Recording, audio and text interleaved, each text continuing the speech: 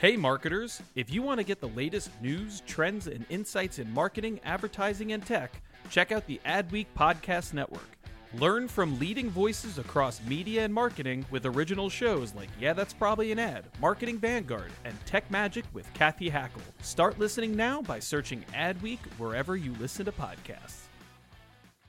My dad works in B2B marketing. He came by my school for career day and said he was a big ROAS man. Then he told everyone how much he loved calculating his return on ad spend. My friends still laugh at me to this day. Not everyone gets B2B, but with LinkedIn, you'll be able to reach people who do. Get a $100 credit on your next ad campaign. Go to linkedin.com/generate to claim your credit. That's linkedin.com/generate. Terms and conditions apply. LinkedIn, the place to be, to be. You're listening to Yeah, That's Probably an Ad. This is the Adweek Podcast, where we talk about marketing, media, technology, advertising, pop culture, because in the end, everything's an ad. I'm David Greiner. I'm an editor with Adweek.com. With me, as he is each week, is Tim Nutt, our creative editor. Tim, how are you doing today? Doing very well, David. Thanks. How are you? I'm good. So you're in a library today, you said? I'm in the library in Cape Elizabeth, Maine. They're doing construction on my street, which... They're putting in a new gas line, and they've hit a bunch of ledge, so they're literally like jackhammering the entire street, which is not a good look for a podcast. All right. And in our relatively quieter abode of Adweek headquarters, we've got staff writer and podcast producer Christina Monlos. Welcome back. Yeah, thanks. Hello. And Lauren Johnson, a staff writer covering technology and frequent guest on the podcast. Lauren, always great to have you. Nice to be here. All right. I wanted to kick it off with something, a fun stat. It's going to be a surprise for, I think, all of you. I intentionally did not put this on our agenda for today. Did you know, Christina, that this podcast is growing? What?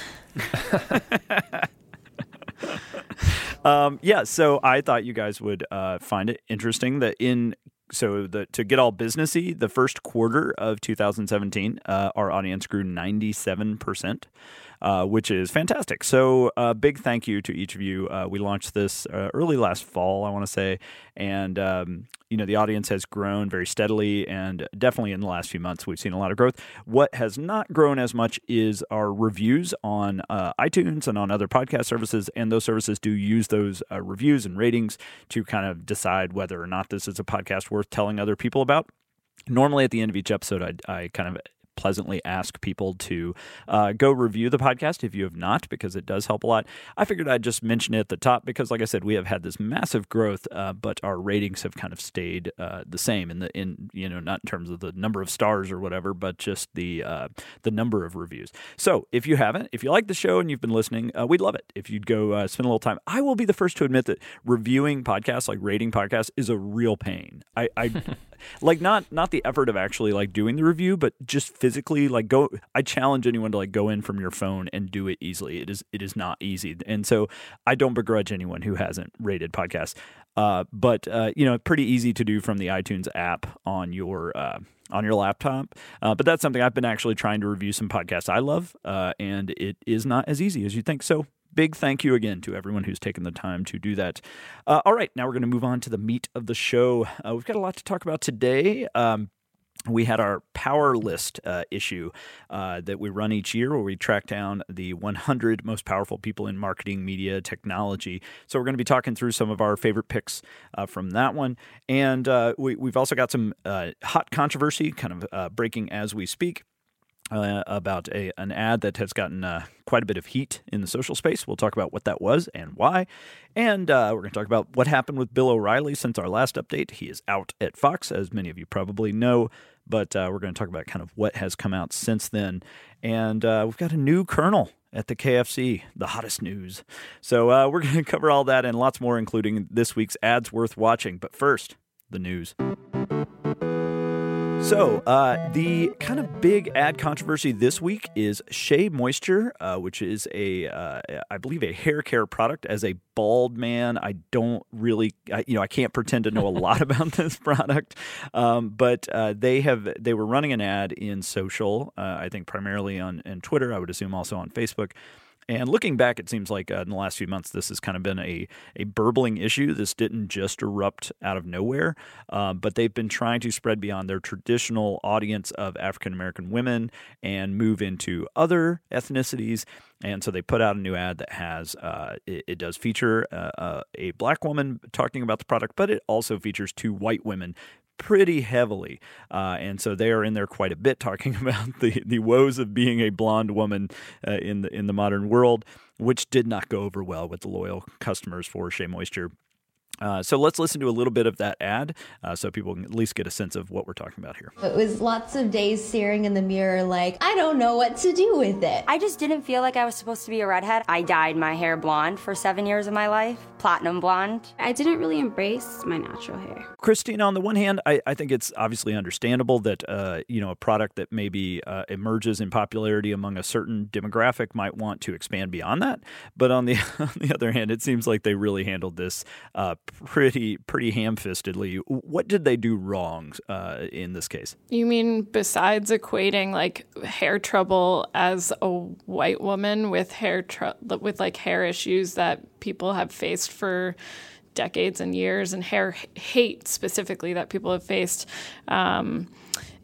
for black hair is just, it's so stupid. Like the way that you're trying to bring in new customers, obviously, like expanding your market is something you'd want to do as a brand that's growing, but it's almost as if you like took your core customer and, just said like the purpose that we have had as a brand is just not as important anymore, and we're going to like trivialize the way that we have served our customers. I don't know. It's pretty bad. I think a lot of the problems with this ad kind of comes back to the same issues that Pepsi had a few weeks ago, where I think a lot of marketers in this day and age get inside their own little brand bubble and don't truly think about how other people are going to perceive this type of stuff when they put it out.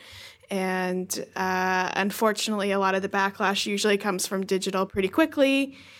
I mean, Pepsi's spot never even made it to TV. It was a TV commercial, and it didn't make it that far.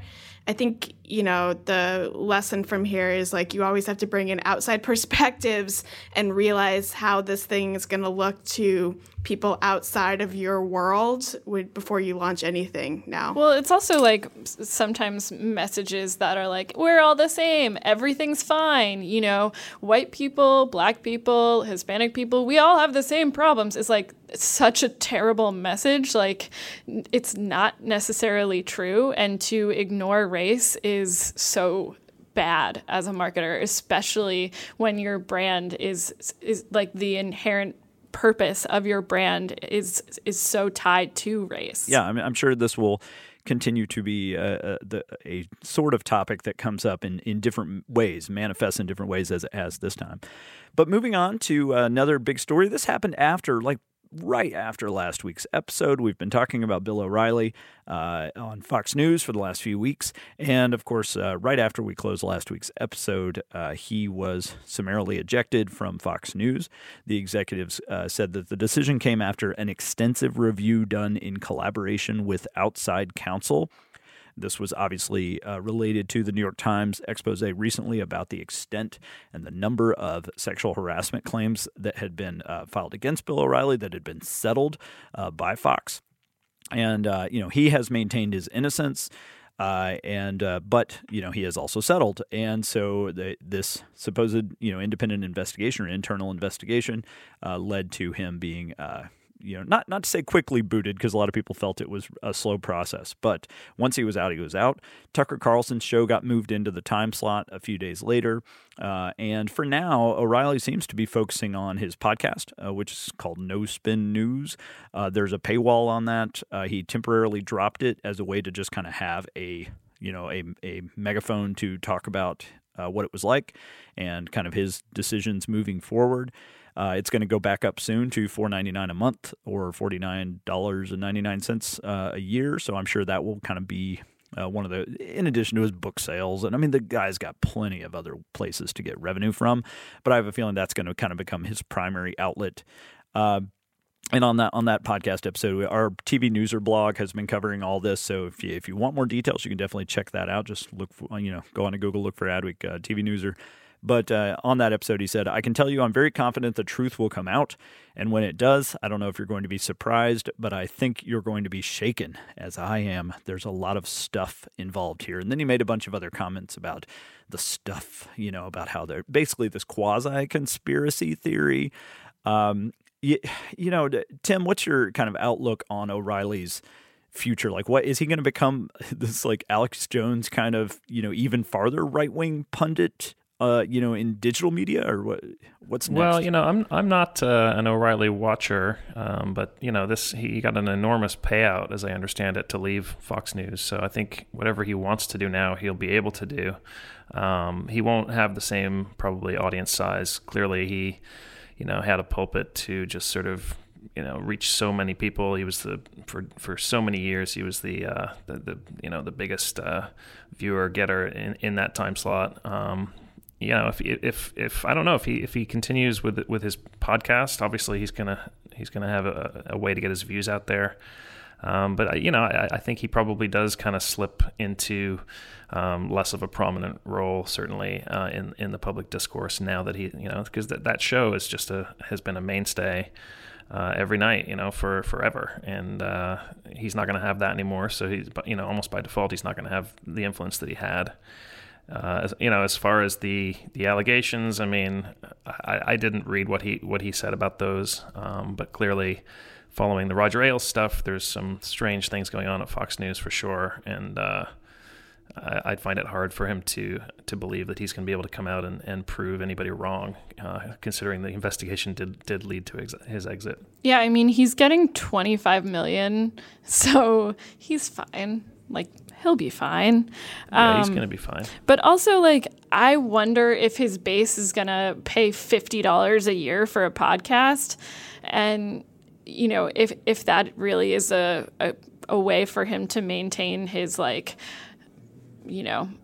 pedestal. I don't know. Yeah, I mean, I do think that he'll end up, whether it's on Breitbart specifically or just some digital channel like that, I think he'll find a home on something like that to be his distribution point. I just, to Tim's point, it's Fox News, despite being a conservative network, is mainstream. It's mainstream in a way that Breitbart is not. And, I do think that this has edged him out of that mainstream. And I can't picture any other major news outlet picking him up at this point. So in that sense, his role as a mainstream pundit is gone, but he's not going anywhere. He's going to be on all sorts of stuff. Christina, I'm curious, it feels like with Bill Cosby and Roger Ailes and, and now with Bill O'Reilly, the timeline, while it doesn't seem to necessarily be getting really fast, there just seems to be a cause and effect now where it felt for a while, namely with Trump getting elected, that having these allegations against you was not enough to really derail your prospects or your ambitions. But with Ailes out, now Bill O'Reilly out, I mean, do you feel that this is going to have an effect of encouraging more women to come forward? Or, I mean, what effect do you think it's going to have? Or is this just very specific to these people? No matter what, this situation is awful for any woman to be in. And none of this benefits women. Yes, some bad men are being called out, but it's a case by case basis. I don't think this necessarily encourages women to be like, you know what? I'm going to speak up about this thing that could potentially ruin my life and get a bunch of people to send very mean messages to me about whether or not I did the right thing or whether or not I told someone to stop being terrible to me. It's it's not an easy situation, and one that I hate that anyone is put into of any gender, because it doesn't just happen to women. But it is encouraging, I guess, that there is, maybe a quicker timeline of things, but I don't necessarily think this changes anything yet. Yeah, good points. Well, let's move on to some brighter news. I'd like to say that we're kind of done talking about Bill O'Reilly for a while, but you never know. So we'll see where we are a week from now. But I feel like for now, that cycle, that storyline is essentially done on the biggest scale. In slightly more fun news, KFC, we never want to miss a Colonel. KFC has a new Colonel. This time, they've obviously been cycling through quite a few celebrities, comics. The new one is Rob Lowe. And let's listen to a little bit from his faux press conference ad where he is announcing, I believe it's called a Zinger, some kind of spicy chicken sandwich, which he wants to take to space. Will it be worth it? We'll have to see how the camera attached to the chicken survives the launch. But there is one question that we will be able to answer with certainty very soon. Can you actually launch KFC's world-famous Zinger chicken sandwich into space? And the answer is, we certainly hope so. Our entire marketing campaign depends on it. Now, I have a weirdly specific. I actually really like Rob Lowe as a Colonel. I like that he didn't really get all crazy with the accent. So let's just start there. Tim, what's your take? Where does Rob Lowe fit in the pantheon of KFC Colonels? Well, first of all, they should have gotten Bill O'Reilly to be the next Colonel. That would have been gross. No, I mean, I'm not a huge fan of this campaign, as I've said before, and I also have to say that when you're a marketer that's out of ideas, you shoot something into space. So that's what KFC seems to be doing here. I like Rob Lowe as well. I'm a huge fan of West Wing, going back many years. And I thought I thought, as far as it goes, I thought he was fine in this. I just feel like the whole many colonels. I mean, does anyone really care who the new colonel is at this point? Do the actors even care at this point? No, I mean, exactly. I feel like the people playing the colonel just don't care. They don't, and it's like there's almost like a self-hating aspect to this whole campaign, and I felt that from the very beginning of this campaign. And it's a Wyden and Kennedy campaign. I wouldn't put it past them to be sitting around kind of like scheming ways in which it could be even more self-defeating. I don't know. Having said that, I don't know what their sales are like at KFC these days. Who knows? Maybe all these colonels are doing something. I mean, they're brand. all introducing like various new chicken things. So maybe that's positive. I don't know. But I am not okay with this colonel because I think that it's winking at his role in West Wing, and if you're gonna choose a Rob Lowe role to wink at, personally, I think it should have been with a saxophone and St. Elmo's Fire. Man, that's digging deep. I thought you were gonna go Parks and Rec. No way, man. I mean, millennials don't know that movie, do they? Yes, they do. Yes, they do. Do they? Okay. Oh God, are we back into the debating what 80s movies millennials know? That's like right. a tailspin we can't get out of. I mean, that's Breakfast a whole Club. Podcast episode in and of itself, but for another time. Yeah, I mean, I think, like I said, that what I like about this one is that he's not just hamming up I guess what's supposed to be a Kentucky accent, whatever that is, But to Tim's point, I think it's maybe a little harsh to say that when you're out of ideas, you launch something into space. I mean, I think Red Bull certainly, had a pretty good one with dropping Felix Baumgartner out of space. But this idea of like sending, and I honestly don't know the technique. Is it some kind of balloon that you send this stuff up on? You mount a camera so that it's pointing. You get it up high enough in the atmosphere that you can see like the Earth behind it, and it looks like it's up in space. I assume it drops back to Earth at that point. If Rob Lowe dresses up as the Colonel and free falls from near space to the ground, we will name that the best ad of the year. Let's do it. Yeah, there was all this discussion about how close Felix Baumgartner came to dying, but his expertise in long distance skydiving really paid off. So I'm guessing that wouldn't end too well for Rob Lowe. Rob doesn't have that, no. All right. Well, yes, as much as this is not necessarily our favorite campaign, we do love keeping tabs on it. It's right up there to me with Old Spice spokespeople. I just kind of need to know who at any given time is representing them. One other quick thing, this doesn't necessarily qualify as news, but it was an interesting one with graduation coming up very soon. A lot of kids are looking for jobs, looking for internships, maybe if you have or haven't graduated yet. And we had 2 aspiring Droga 5 interns who, spoiler alert, they did score an internship, but they did it in a somewhat unorthodox way I would call hyper-targeting. Tim, tell us what they did. Sure. So this was a creative team, Ben Brown and Jackie Moran, a couple of students at the Miami Ad School. And they decided, as probably every single advertising student does, that they wanted to work at Droga 5 as interns. And so instead of going through the usual channels, they decided to do a whole campaign targeting one person at Droga 5, and that was Chloe Harlig, who's the creative coordinator over there. And she is not coincidentally in charge of deciding who gets to be interns.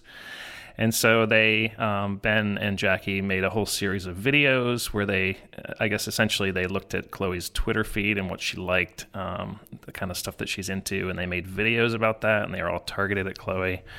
And I guess Chloe, we wrote a story about it, which is, I believe, how Chloe ended up figuring out that they were doing this. And sure enough, they were given a Skype interview the following day after our story ran. And then about a day after that, they were told that they could be interns. So, it was kind of it's a goofy thing, obviously, but we've seen a fair amount of this kind of shenanigans from students seeking internships or jobs. And, it's just really about job hunting as a creative exercise. The idea that if you're really a creative person, you'll probably approach your job search in a creative way too. I thought that this might be a little weird, that Droga 5 might not be super happy, that it was almost sort of borderline stalking of Chloe that was going on here. But the videos were pretty lighthearted, so it wasn't it wasn't sort of serious stalking, obviously, anything like that.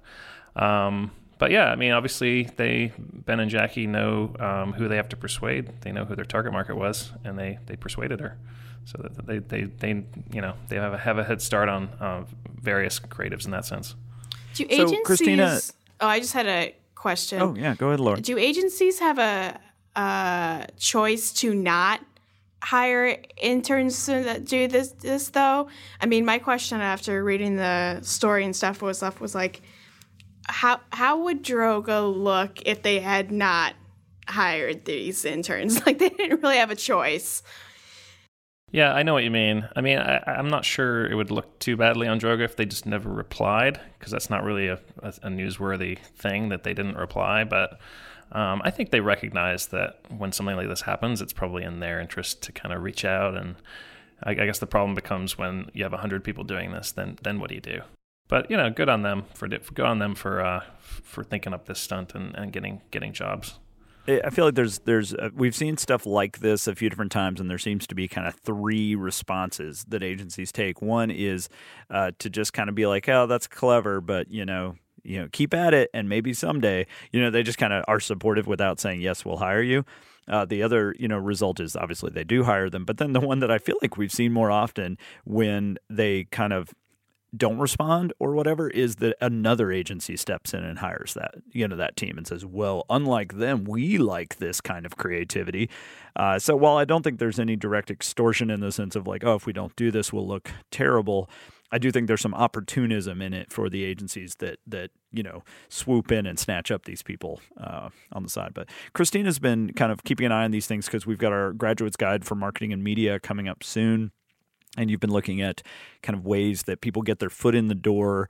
I guess, how do you, what is the lesson here? Because if it all becomes about stunts, then then you're not spending enough time really thinking about talent and about ability. But we're also in marketing, so is the stunt in itself kind of proof of concept of your ability? I think it can be. I think it can also be dangerous to assume that someone can, pull off any and everything when it comes to, marketing, just because they were able to get your attention with like a donut box.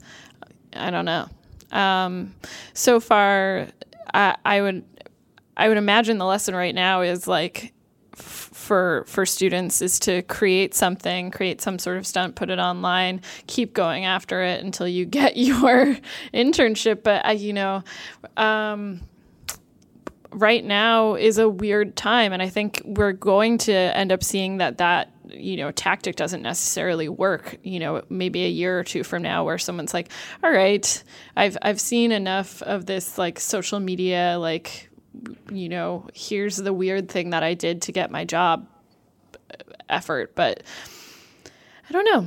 Droga 5 is also probably, as an agency, Droga 5 is probably pretty open to this kind of thing. This is obviously an agency that kind of built its reputation on stunts way back in the day. When they did that Mark Echo thing where they pretended to tag Air Force One with graffiti, and that was kind of the really first big campaign that they did that got tons of viral attention. So I think they recognize and try to celebrate kids that do kind of goofy stuff, and stuff that's a bit subversive like this. Well, definitely, if you have done something or seen something that hasn't maybe gotten coverage about ways that graduates or aspiring employees are getting their foot in the door, drop us a note. We're at podcast@adweek.com. That's podcast@adweek.com. And it is time to move on to my favorite part of the show. This is where Tim catches us up on the actual best ads of the past week. We call it Ads Worth Watching. All right, Tim, we got some great stuff this week. Tell us what you want to talk about first. Sure. Well, keeping on with the Droga 5 theme, I'd love to talk about the new New York Times campaign, which Christina actually wrote about. Series of ads broke last week, directed by Darren Aronofsky, the Hollywood director. It's a continuation of this idea that was introduced with the ad on the Oscars, The Truth is Hard, and it's kind of obviously aimed at showing how many resources go into producing news at the New York Times and hitting back against fake news. And, the ad on the Oscars was kind of text only. It was paired with some audio of current events, but it was really kind of stripped down. These two new ads came out last week. I believe there are several more coming. These focused on the stories narrated by Times photojournalists who were actually reporting on very difficult stories. One of them is from 2015, where Tyler Hicks, the photographer with the Times, documented the arrival of refugees in Greece from Syria. And there was also a second ad, a story from Iraq. Brian Denton, a photojournalist for the Times, was actually in a convoy that was hit by an IED in 2015. So the ads are really cool. They're really well put together. Going all the way back to Pi, Aronofsky's kind of had this really great ear for sound design, and these ads make really good use of that. I guess before we describe them, maybe we just listen to a clip from one of them here. I see fear. I see desperation. But I also see hope. Thousands of people arriving every day. Just think about how bad it must be in their country that they would pick their families, their children, put them on a raft that barely floats, risking their lives to find a place to live. So, yeah, as you can hear from that, the ads use the sound of a shutter, almost like a framing device. There's a lot of silence in between. There's the narration from the photojournalist, and the ads go through kind of one photo after another that these photographers took as they were there. And it's a really nice kind of really surprisingly dramatic way to tell the story. And the ads end up on the single photo that was actually published in the Times. The camera kind of pulls back and shows the whole story. So yeah, I mean, I think what's notable about this campaign is really how visual these ads are. I think it's probably no coincidence that they focused on photojournalists to start here. It's a lot easier to visually depict what these guys have gone through than maybe what regular reporters go through who aren't taking pictures. I'm thinking of a Wall Street Journal did sort of a similar campaign recently, where they tried to tell you like what goes into reporting a story, and one of them had a reporter who basically missed her friend's wedding over a weekend because she was holed up in the bathroom reporting on a breaking story. And aside from being kind of depressing, I thought that campaign, that ad in particular, wasn't nearly as compelling as this. So I think this campaign, great job by Aronofsky and Droga to kind of visually strikingly get across the point that the truth is hard and reporting is hard, and getting to the truth of the matter is pretty difficult these days. Christina, what did you think of this campaign? Well, I thought it was really smart not to try and, go back and dramatize what had happened, but instead, use the images that these photojournalists had taken and show the outtakes and show what it takes to get to the story and to, being able to tell that story visually. I also think it's smart. It's just smart marketing to try and get people to understand what goes into journalism when, people are often shouting about fake news, but they have no idea the level of work and dedication that it takes to get the stories that they're reading sometimes. And obviously I saw some things on Twitter about, maybe not using the audio of the shutter as much, but I really liked that touch. I'm excited to see what they do with this campaign because there are ways to dramatize what a reporter does that's not a photojournalist, but you have to be careful with that when you're trying to tell the story of how the truth is put together. Yeah, it'll be more of a creative challenge to do it with non-photojournalists, but it could almost be interesting. That kind of creative challenge could produce great work too. I guess we'll just have to see. I thought what they balanced well is that I'm typically not a fan of when journalists kind of put themselves in the story. I think that's something you see a lot on TV is this terrible thing happened and I was there too and it affected me. Therefore, I'm going to talk a lot about how it felt for me. I think that can be done really poorly. In this case with Brian Denton describing, what it was like to survive a suicide bombing, while he was in an armored car. And I thought they just handled that really well in a way that to Christina's point, at a time when it used to be just this lunatic fringe that was Sandy Hook never happened, all that's fake. And now you hear everyone saying everything is fake, everything's a false flag. And to actually have someone describing, I was hit by one of the explosions over the course of gathering this news. I think whether that's going to win over anybody who just doesn't trust the media, period, it at least highlights the level of investment and beyond just the money of just, you're personally there to experience this. So I thought they handled that very well.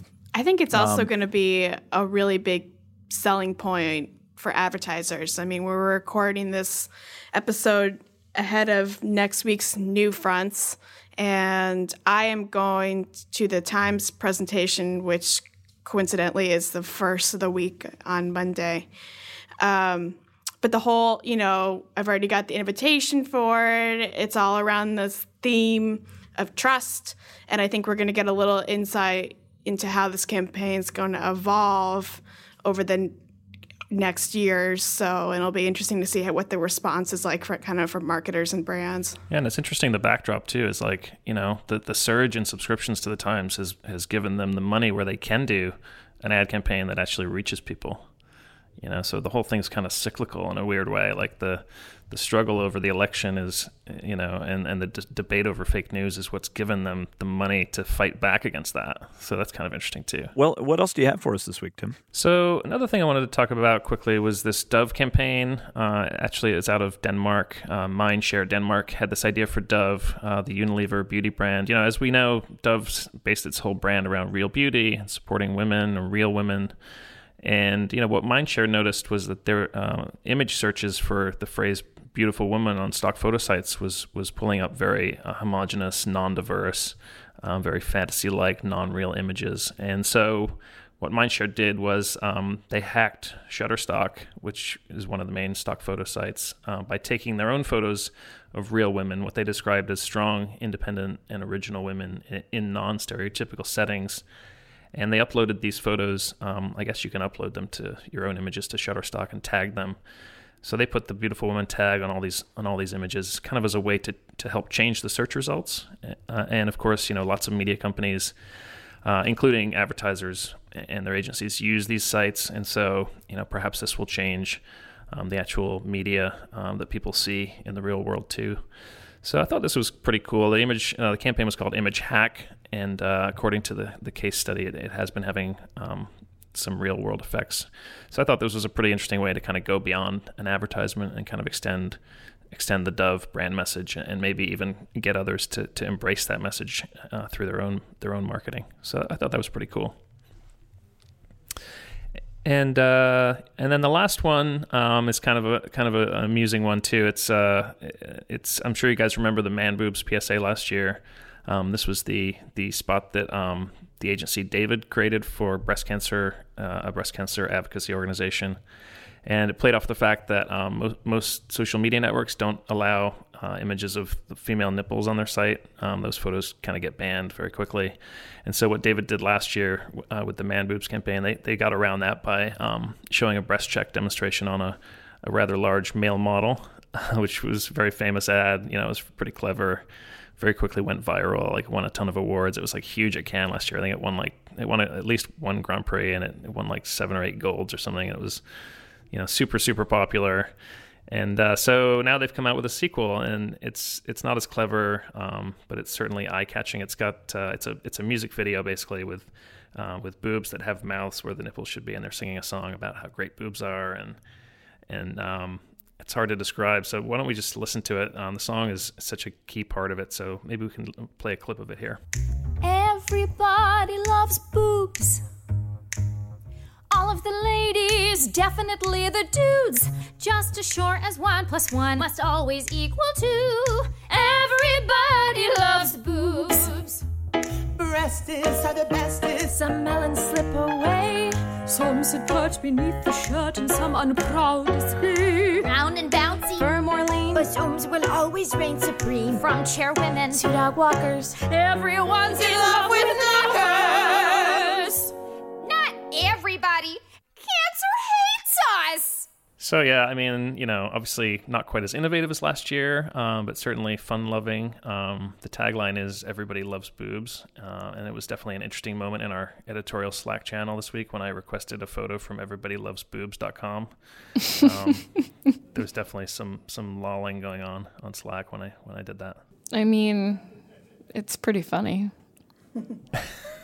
It is pretty funny. I enjoyed it. I mean, it's David's had a pretty great year, honestly. Like they always seem to be like between their Burger King work and the stuff they did for Heinz with the Mad Men ads. I mean, they're sort of like the modern day like Crispin Porter, like the using buzz and press, to advance a brand message, and it's pretty interesting stuff. I mean, this, like I said, I don't think this was quite as clever as last year. But certainly, notable, to say the least. I do wonder if it takes like advertisers, like mainstream advertisers, to really like push forward actual nipples in ads from women, so that we're like destigmatizing this whole thing. Because like still, as like a human woman, if I'm like shopping for some sort of undergarment online, you'll see like all of women's nipples, they're just erased. It's not there. And I kind of wonder if like to be able to like get past this conversation of Facebook is, taking down all of these photos because of nipples, I wonder if like, it has to be coming from like mainstream brands sort of being like, nah, humans are humans and they have these body parts and we're going to like stop photoshopping everything out. Yeah, that's a good point. I mean, it seems like still taboo, and like that no big advertisers want to touch that topic. Like they're just not willing to fight that fight at all. It's kind of strange. Yo, if someone's gonna fight that fight, email me. Exactly. I feel like this is such an American issue, right? Like you go overseas, there's nipples everywhere. Like you'll find plenty of nipples in Europe, and I would guess in South America, and there's a lot of places where they're more accepting. The problem is the companies at issue here are all based in the U.S. I mean, brands aside, what we're really talking about here is Facebook. It's the large tech companies, but primarily Facebook, and their morality is so, their puritanical morality is really driven by the fact that they're based here. I mean, Lauren, is that an overgeneralization? I mean, it feels like that's kind of why America is driving the decision on what is obscene and what is not, and whether breastfeeding or whether nipples are, considered taboo. Yeah. I mean, the problem with all of the tech companies is that they find themselves in kind of this position a lot where it's, how much do you act as a media company in terms of censoring stuff versus the idea of having an open forum, and Facebook in particular is really has a wishy-washy past in that space.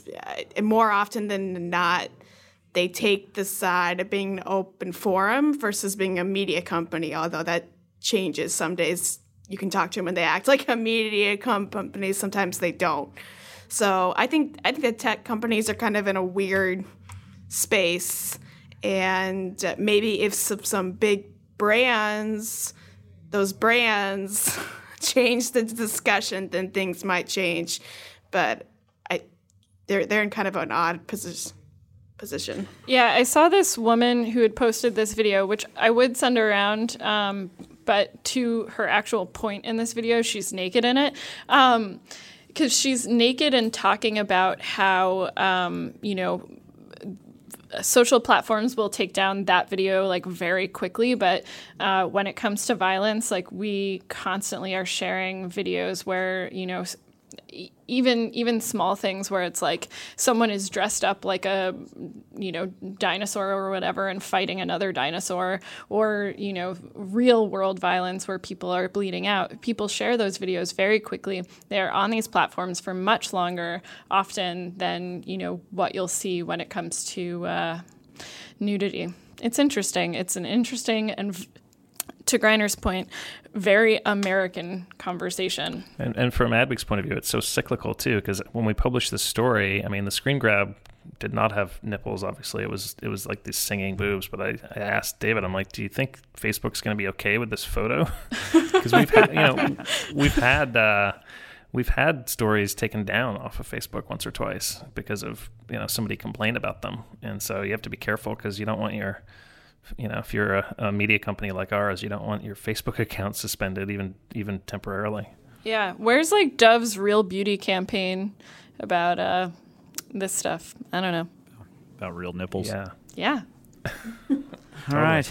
Well, thank you, Tim, as always, for rounding up our ads worth watching. And now it is time to move on to our big discussion of the week.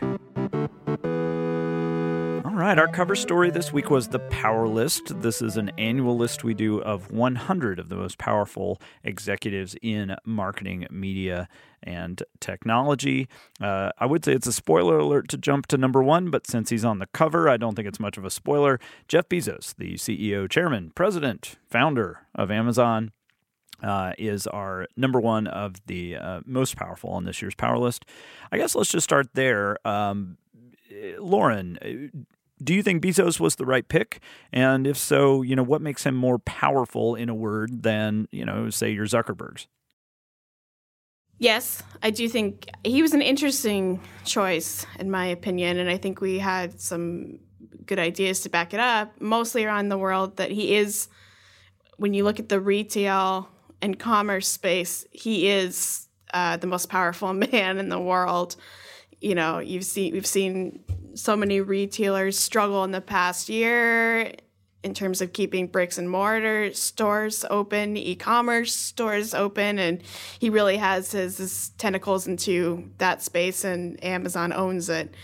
And I think the other interesting thing that he's done in the past years, I've been covering a lot of his work with the Washington Post, and turning the Washington Post into a digital brand. I mean, this week I wrote a story about now the Washington Post claims the ads load faster than any other digital publishers. So he's really taken kind of a digital mindset to that team, not only from the editorial side, but just advertiser and business perspective as well. Yeah, I should clarify that he owns the Washington Post, and that's his connection there. He also has I think it's called Blue Origin, a spaceflight company. I mean, he is kind of I would say on par with an Elon Musk in terms of how diversified his portfolio is. But crosses over a lot more into our stretches of the world, which is to say, media, marketing, e-commerce, a lot of those aspects, which is why, when we list the most powerful people, we tend to focus more on people like him and Zuckerberg than necessarily an Elon Musk. Zuckerberg did come in at number 2, and just to kind of round out the top 5, number 3 was Larry Page, the CEO and co-founder of Alphabet, which is the parent company of Google. Number 4 is Brian Roberts, the CEO and chairman of Comcast, which includes NBC Universal, Universal Studios, MSNBC, Telemundo, obviously a tremendously massive media company. And number 5 was David Taylor, the CEO, president, chairman of Procter & Gamble, which obviously is kind of as big as it gets and when it comes to major brand companies. And then I'm just curious, what are some of the names that jumped out at each of you? Christina, who are some of the people across the list, whether they were new people or just ones that you were glad to see on there? I don't know if I would say glad, but Brian Chesky I think is interesting because I wouldn't even be surprised if in like 2 years he had jumped many like ranks and it is closer to number 1, especially when you think about what he's trying to do is almost very similar to what Bezos has done with retail. You know, he is trying to really revamp how people travel, what they do. And, you know, last November, I was at this launch that they did for, you know, where they were revamping their whole app. They were talking about how they, you know, want to own experiences and have people do that whole sort of thing. And all of their marketing has shifted. Jonathan Mildenhall is in charge of that. And, you know, I think it's going to be an interesting time to watch Airbnb and see what they're able to do, especially because, you know, with Amazon, there are of course regulatory issues, but with Airbnb, the regulatory issues are much more difficult to get around. So I'm excited to see that. I was very excited to see Wendy Clark on the list. She's brought in a lot of, you know, big wins for DDB, and then, you know, she's also one of the like many Coca-Cola veterans, like, you know, who went to the Graduate School of Marketing at Coca-Cola and learned from there, and, you know, now she's bringing that to DDB. So I don't know. I'm excited to see what she does there. What about you guys? Well, one before I leave you, I did want to ask about Indra Nooyi, who is the CEO and chair of Pepsi Company, was the highest ranking woman on the list. She came in at number 8. PepsiCo obviously includes Frito-Lay, Gatorade, Quaker Foods. I mean, it's a much larger company than Pepsi. But we did have a lot of internal debate about that and about whether or not, because, you know, for those listening, we did consider it at one point. I don't know if I'm allowed to say this, so I'll go ahead and say it. We did have the United CEO on there. He was quite low on the list, but we did factor in kind of his fall from grace in whether, because he was so low on the list. Indra's a little different. You know, she is. I think the belief internally was that she's much larger than these kind of temporary problems that Pepsi had. But, you know, do you think her power, Christina, slipped at all over the Pepsi Kendall Jenner kind of PR mess? I think it's easier to see how Brad Jakeman's power would have slipped over the Kendall Jenner mess. I don't know if I would necessarily say the same for Indra. I don't know if people necessarily think of her as quickly as they do with Brad Jakeman when it comes to like the marketing, you know, the ins and outs of like how these brands are marketing. I think when it comes to her, you're associating big picture, Frito-Lay, Pepsi.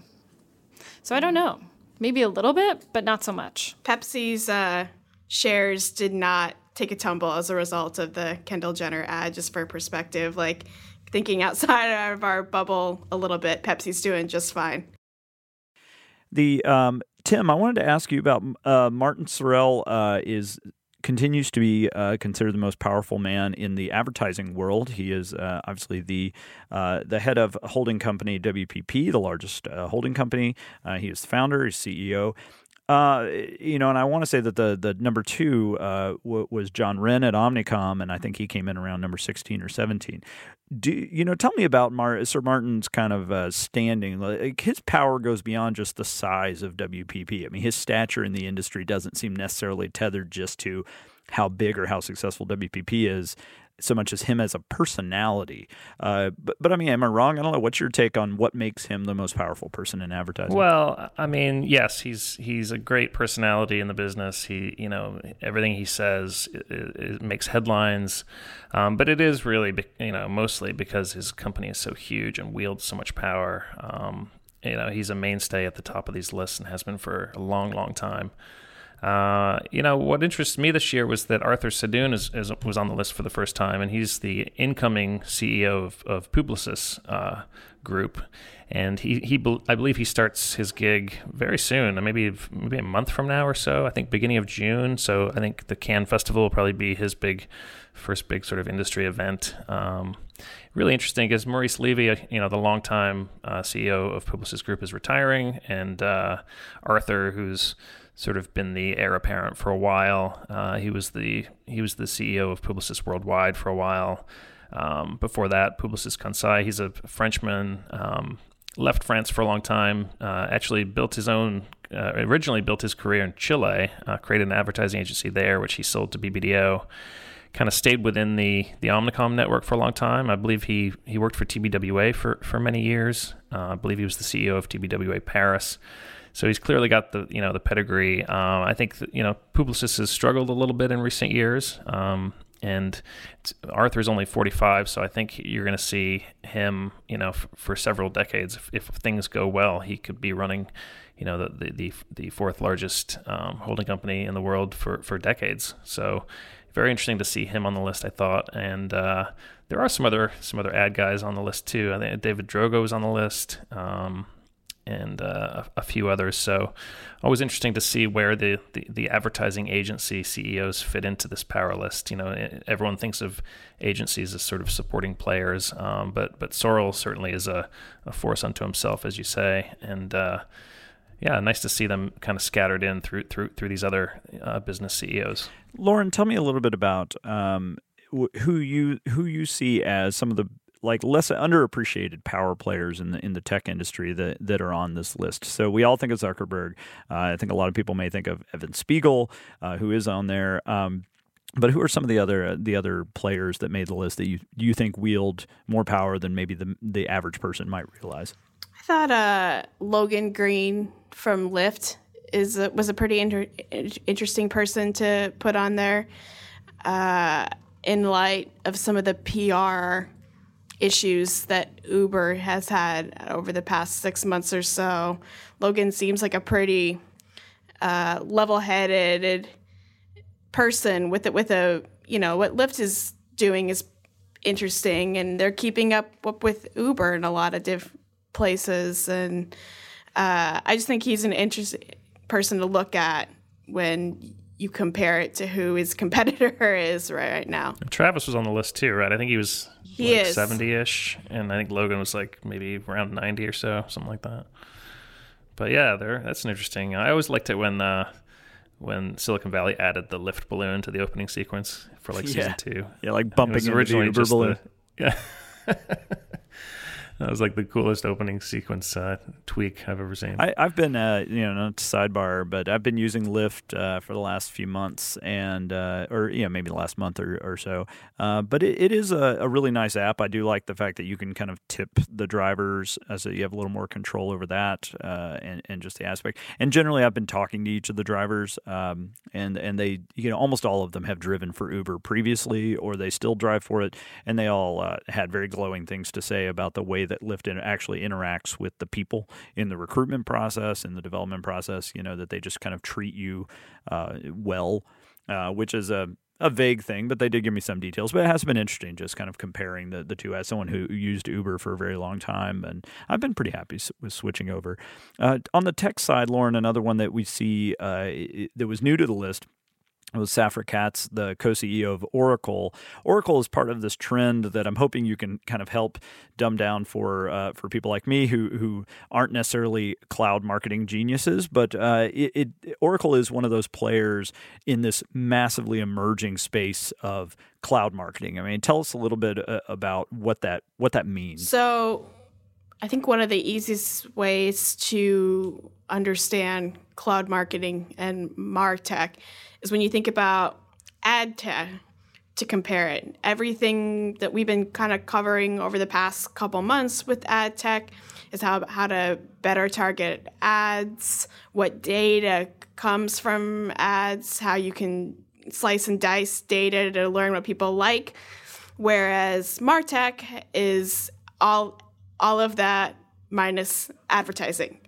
So, what people look at on a website, how many people subscribe to an email, and kind of looking at data a little bit more holistically than necessarily only segmenting that to an advertising. Yeah, and kind of learning in real time, right? Like taking all that data, processing and changing up your marketing kind of as it happens so that you're not sitting there waiting for the end of the quarter to go through a bunch of data reports and then be like, oh, okay, we should pivot our advertising. Like a lot of that is now kind of factored into that software, right? Yeah, it's a little bit more real time in being able to get a quicker look at data versus waiting couple months for reports to come back and that sort of. Yeah. So I think we're going to be seeing more of those companies kind of rising to the top of these lists in the coming years. When you talk about who is powerful in marketing, cloud marketing, it's a finite number of players. And so, I don't know if it'll stay that way. Maybe it'll become even larger, but they are snatching up as many, kind of startups and companies as they can to be, because you don't want to be one of 85 cloud marketing services. You want to be one of 3. And so we're certainly going to see that come up even more. Tim, who else on the list got your attention? Well, I have to mention Daniel Ek of Spotify. Spotify is such a great brand. They're doing such amazing marketing.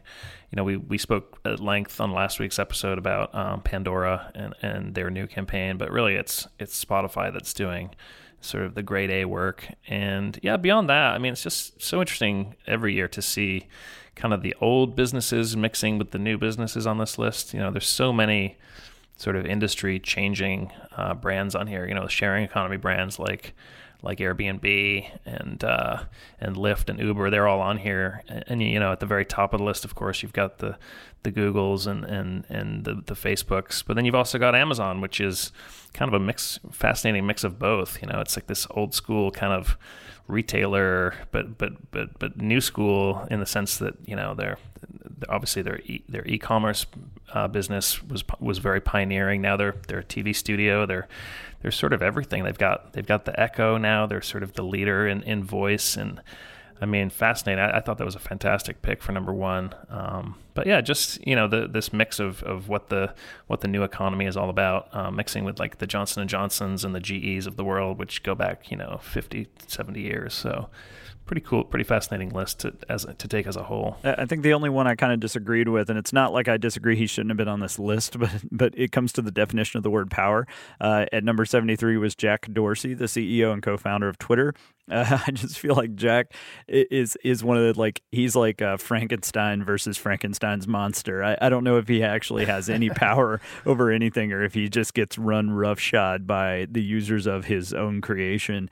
So I just kind of chuckled at that one, because I'm just like, Jack feels like he can't do a damn thing to fix Twitter or slow it down or stop it from being terrible. That brand still looms large, though, doesn't it? Yeah. And you're right about the power. Like, what power does Twitter have these days? But the brand is such casts such a shadow over the entire business these days. Yeah. All right. Well, thank you to each of you for joining the conversation. I encourage everybody to check out, if you just Google Adweek Power List 2017, you will find all 100 that you can browse through, and lots more articles from this week's print edition on adweek.com. So keep an eye on that. Our theme music is by Home. This episode was produced by Christina Monlos, so thank you, Christina. And we've got a few other things coming up soon. We've got our Media All-Stars, we've got our Graduate's Guide to Marketing and Media, and we've got our MarTech Superstars list coming up to kind of continue this cloud marketing discussion and some of that we talked about. So definitely keep an eye out for that. As I mentioned at the top of the show, if you've not given us a review or rating on iTunes, on Stitcher, on Google Play, wherever you get your podcast, please take a moment to do so. Would mean a lot. And you can always reach out to us at podcast@adweek.com. That's podcast@adweek.com. I'm David Greiner with Adweek, and we will talk to you next week.